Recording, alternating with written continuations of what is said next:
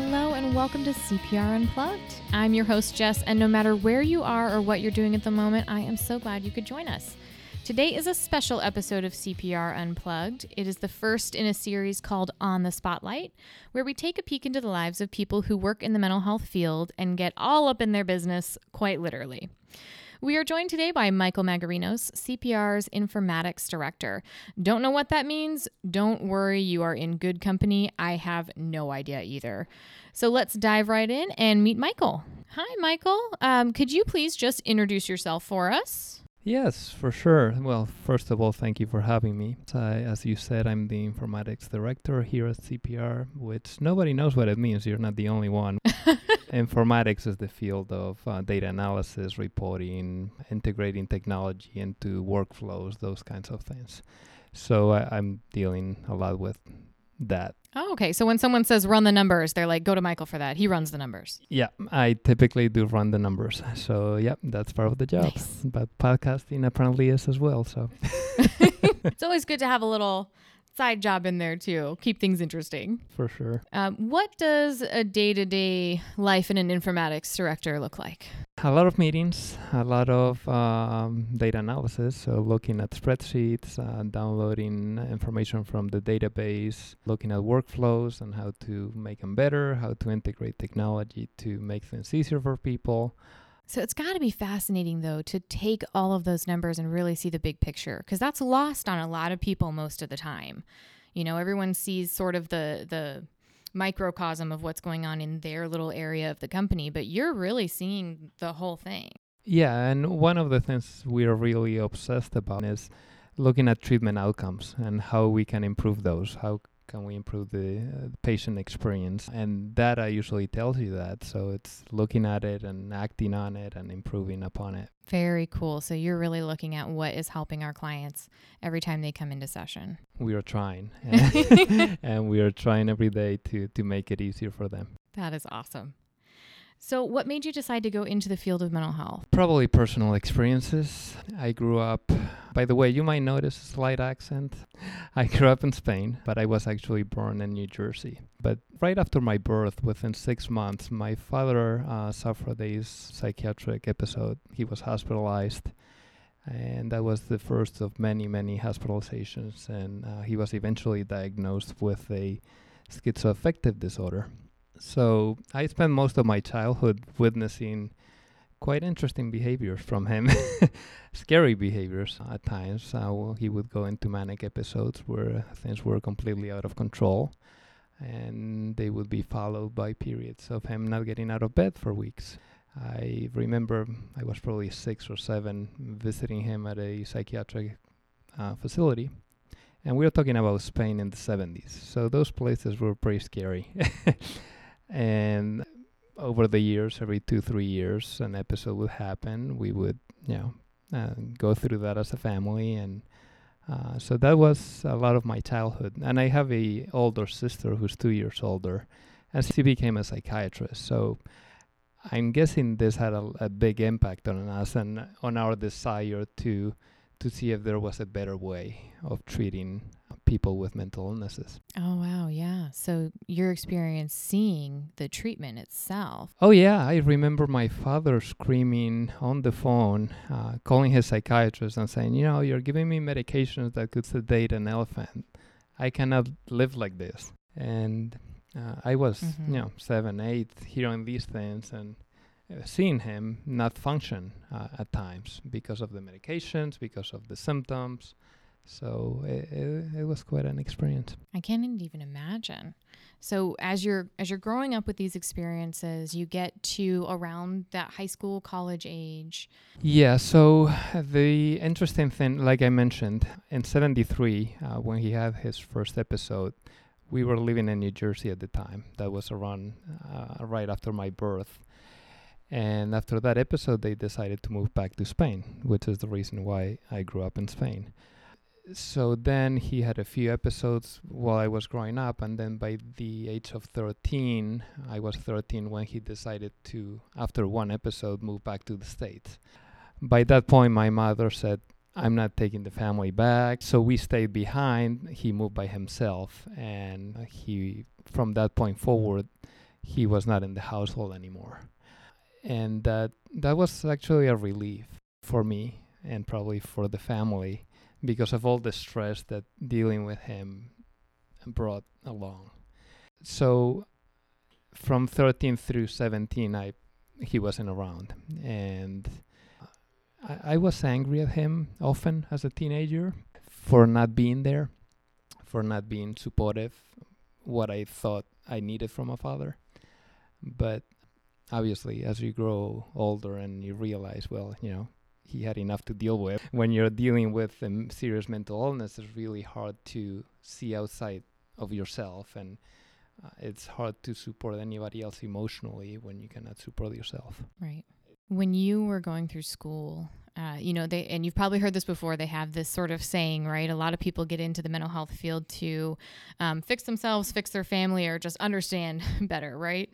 I can imagine when you were going through school, your perspective must have kind of started to shift and start to explore these different things with your dad. Right. And beyond that, there was extreme fear that I would turn out like him. So obviously, as a teenager, you don't know any better.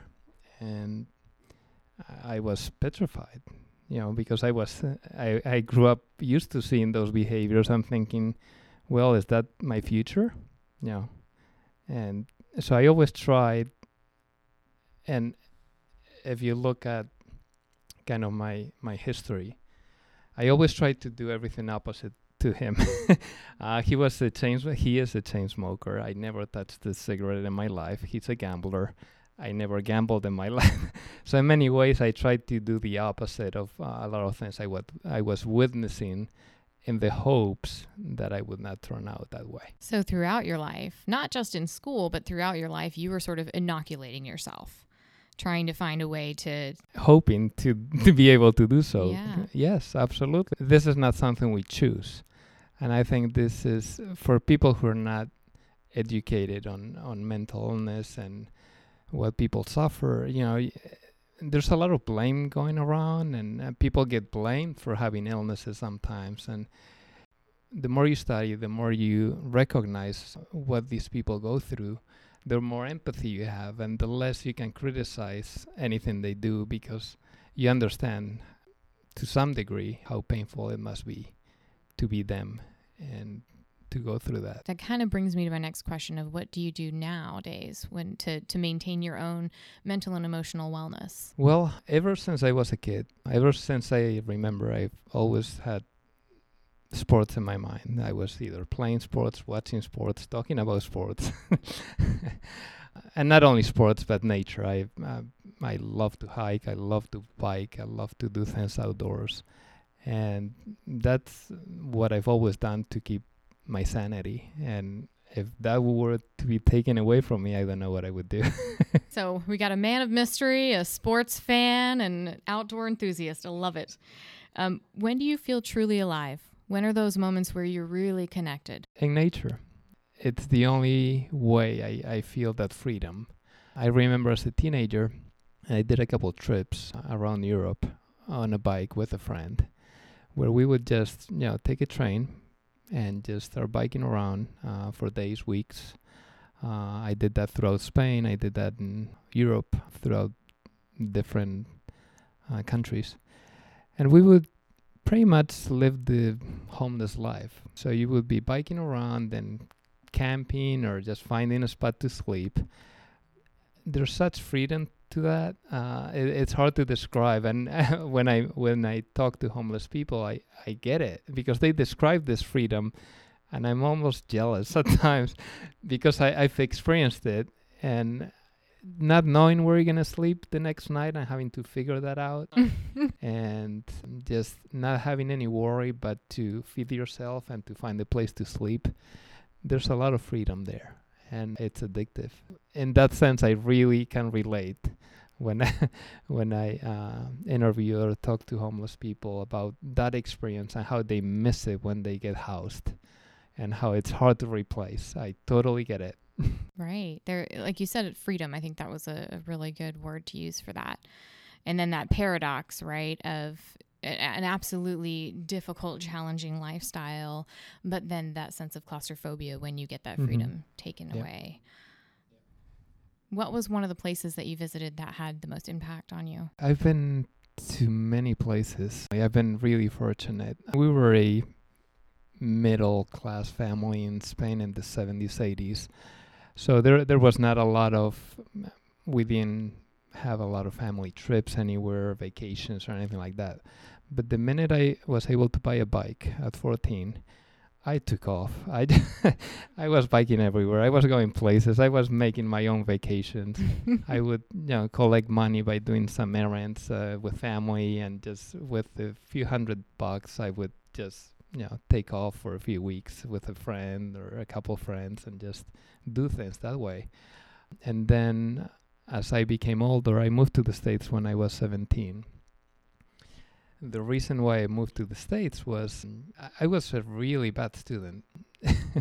Growing up, I had no interest in studying. I just didn't like. I went to school, obviously, but I couldn't pay attention. I couldn't focus. Focus was a real problem for me. And when you're not interested in the subject, focus is even harder. So I wasn't doing great in school, but I was a very good athlete. So I decided I would come to the States and get a scholarship to put myself through school that way, because my family didn't really have money to support me through school, and I knew if I stayed in Spain I would not get an education. So that was my thinking behind moving to the States when I was 17. And at the time my father was living in New Jersey, and it was also an opportunity for me to connect with him, which was a quite interesting experience. I moved to New Jersey, and I went to high school for a year while I was trying to learn English. And then I did get that scholarship to attend college. But throughout that year, my father had another of his episodes, and I had to manage that almost by myself while going through college, while being a student athlete, while having all of these responsibilities and really very limited financial resources. And that's when I first dealt with the mental health system here in the States. So you have this manic person next to you who you're trying to hospitalize. The hospitals would not admit him till he was a danger to himself or others. And I'm thinking, well, you want to wait till he kills someone or someone kills? Because that is kind of what they were telling me. I remember the first few days when he goes into mania, he gets very creative. You talk to him. I mean, it's when he's on medication, it feels like he's restrained. Sometimes when he goes into this episode, he stops the medications. And he is brilliant for a few days. You talk to him and it's just, he's very intelligent. But then as the days progress and he keeps not sleeping, things just get completely out of control. So I remember we lived in an apartment, one bedroom apartment. So we were sleeping in the same room. And he was not sleeping, so I had to stay up with him because he was smoking and throwing cigarette butts over the wooden floors, doing things like that. So for a whole week, I was trying to keep him constrained. And then I would, I tried taking him, and my godfather was there to help me. We took him to a psychiatrist to see if he could help. So we walk into the appointment, and he walks in smoking a cigar. He looks at him. First thing he does, he just throws the cigar at him. And within minutes, he storms out of the room. We never went back. He couldn't help at all. So we took him to the hospital a few times. We even tried to put him in a plane to go back to Spain so he could be treated in Spain. So we drive to JFK. We drop him off. 2 hours later, I get home. The phone rings. I pick it up, and it's my father laughing. Almost this evil laugh. He's saying, "No, I got off the plane," or "They kicked me out of the plane, and someone had fought it or something in the plane, so the smell was really bad." So I don't know what he did in that plane, but we got them into the plane and they were on the ramp to take off, and somehow he managed to get kicked out of the plane. Fortunately not arrested, but we had to go back and get him. And then eventually it took a couple more days, but we finally got him hospitalized and restrained. And that was the last time. That episode resulted in him going back to Spain again once he recovered. So after that, it was kind of a relief. I was in college. I was living there, taking care of myself. Basically, I would work on this in the summer, and that would cover all my expenses for the year. And I would even fly back once a year home. So, I lived in a limited budget, but I had more than I needed. So I was really happy actually in college. So things kind of came full circle for you, it sounds like. You had these experiences with your dad when you were young, and then you had this period of freedom as a teenager, and then you became a caregiver for a period of time. Yeah. And the caregiving part, it always felt like, as far as I can remember, we were caring for him. And when you're a child, you kind of resent that because that's not your role. You're not supposed to be caring for a parent. You're not supposed to, it's supposed to be the other way around. And there's that frustration too of, I don't know how to do this role, right? I'm not prepared to take on this role. And that is something that never changes. To this day, my sister and I, both educated and with degrees in the field, struggle to manage him because he still cannot budget.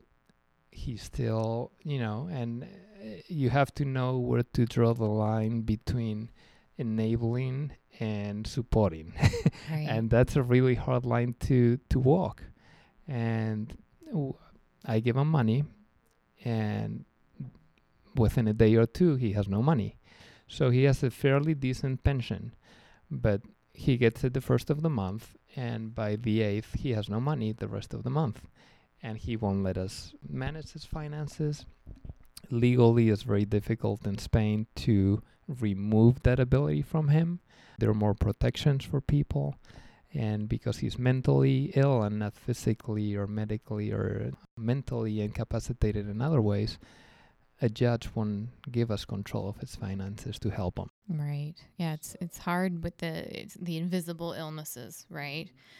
For people to really understand the impact unless you've lived through it like you have. Yeah, and we tried. I mean, we looked at all the options legally, and he presents so well. I mean, if you talk to him, you wouldn't know he has a mental illness. It's severe mental illness, but unless he's in one of those episodes, it's hard for people to know. But we manage the best we can, and I think living in a society where there's more support is helpful for him. That's why he ended up in Spain, because it's really hard to survive in this country when you have a mental illness. It sounds like that relationship is kind of connected to what you're doing now too with CPR, looking at those treatment outcomes, like really what helps, what works in this sea of all this information, trying to pick out the things that are really effective. Yeah, absolutely. And we know obviously medications help for people with serious mental illnesses. He could not be stable without medications, even though obviously there's a trade-off in some levels of functionality and their side effects, and they have to deal with that, which is difficult. But without him, I don't know where he would be. He wouldn't be obviously able to be independent, which he is right now. Well, thank you so much for sharing your story with us. And it was very inspiring, and it was just a completely different look, a different perspective on mental illness, being a family member, and the journey that you've been through with your father. So I really appreciate you sharing that. Oh, you're very welcome. I was glad to do it. Got questions or ideas for the podcast? Or perhaps you have your own story to share. We'd love to hear from you. Email us at podcast@crisisprepandrecovery.com or call 602-281-7795. You can also find us online at cprpodcast.podbean.com or wherever you prefer to find your podcasts. CPR Unplugged was produced by Crisis Preparation and Recovery, Inc. The intro and outro music was created by Rob Wilson. The CPR podcast team includes Tamara Lamontagne, Ben Edwards, Laura Kaufman, Rob Wilson, and Michael Magarinos. Special thanks to Jason Spisak for technical support.